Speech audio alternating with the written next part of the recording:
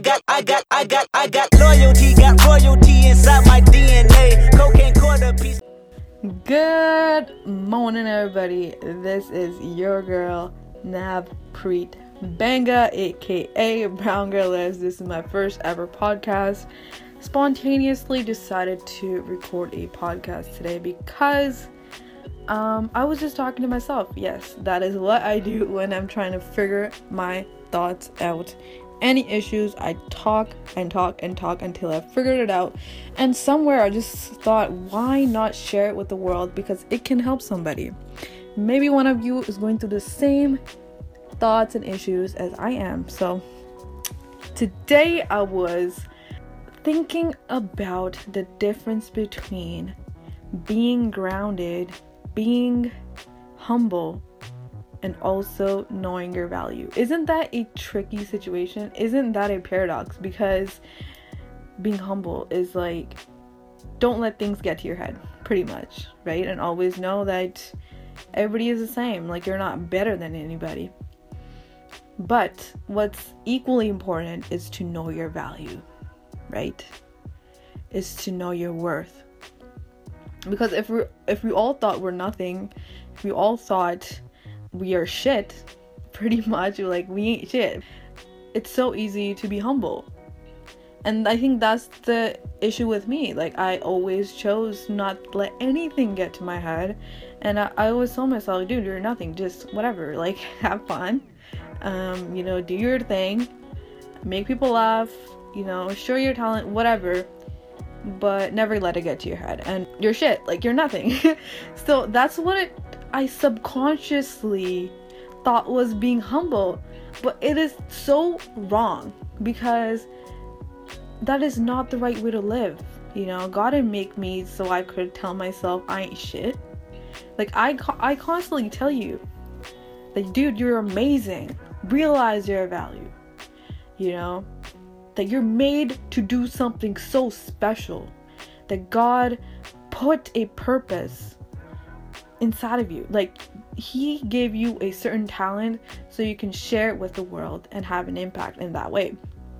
Maybe you're meant to bake, you're meant to have a bakery, or you're meant to write, you're meant to be an actor, whatever, a comedian.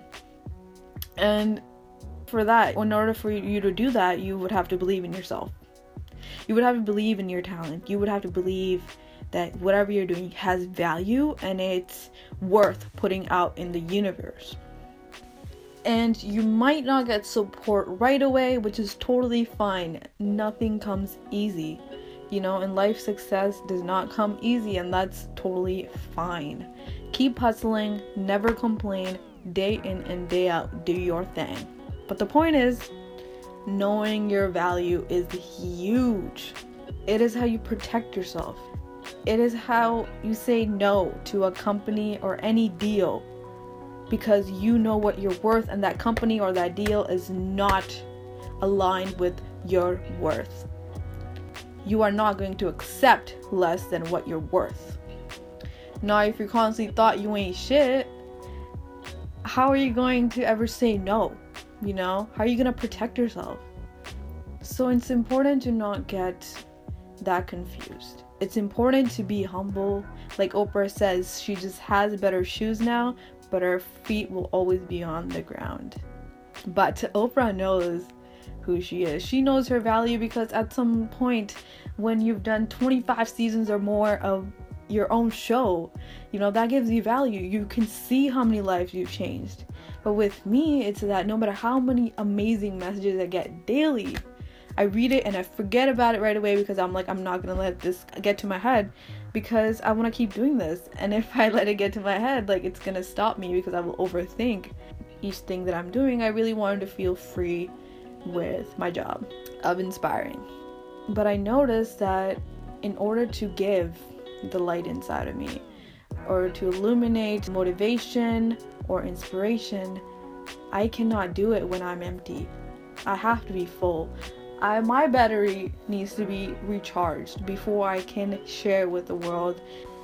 And I noticed that all of this dismissing of, whatever was supposed to make me feel valued it was starting to take a toll on my self-esteem because constantly eliminated anything that would ever make me feel like I am special. Even though I knew God sent me here for a special reason, I just never wanted any type of praise to get to my head or any type of criticism to get to my head. I just wanted to have fun and do what I do.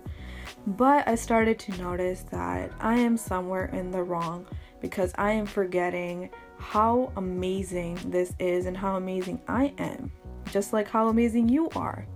And when you actually know your value, you know what you're worth, you start to feel this peace. You won't worry about what this person is thinking about you or whether they thought you were to this or to that in the 2 minutes of a conversation you had with somebody, because don't we just tend to do that? We overthink everything to the max. But if you just knew how special you are, how amazing you are, would you really care about these things, or would you care about the macro? You would care about the macros. Like, what am I here to do? Okay, I'm here to do my job, and I'm gonna put myself in this job. I'm going to focus, I'm gonna dive deep, and I'm gonna give my best performance ever. That's the macro. Putting things in perspective. What is the most important thing to you? The most important thing to me is to do what I do as best as possible, as effectively as possible.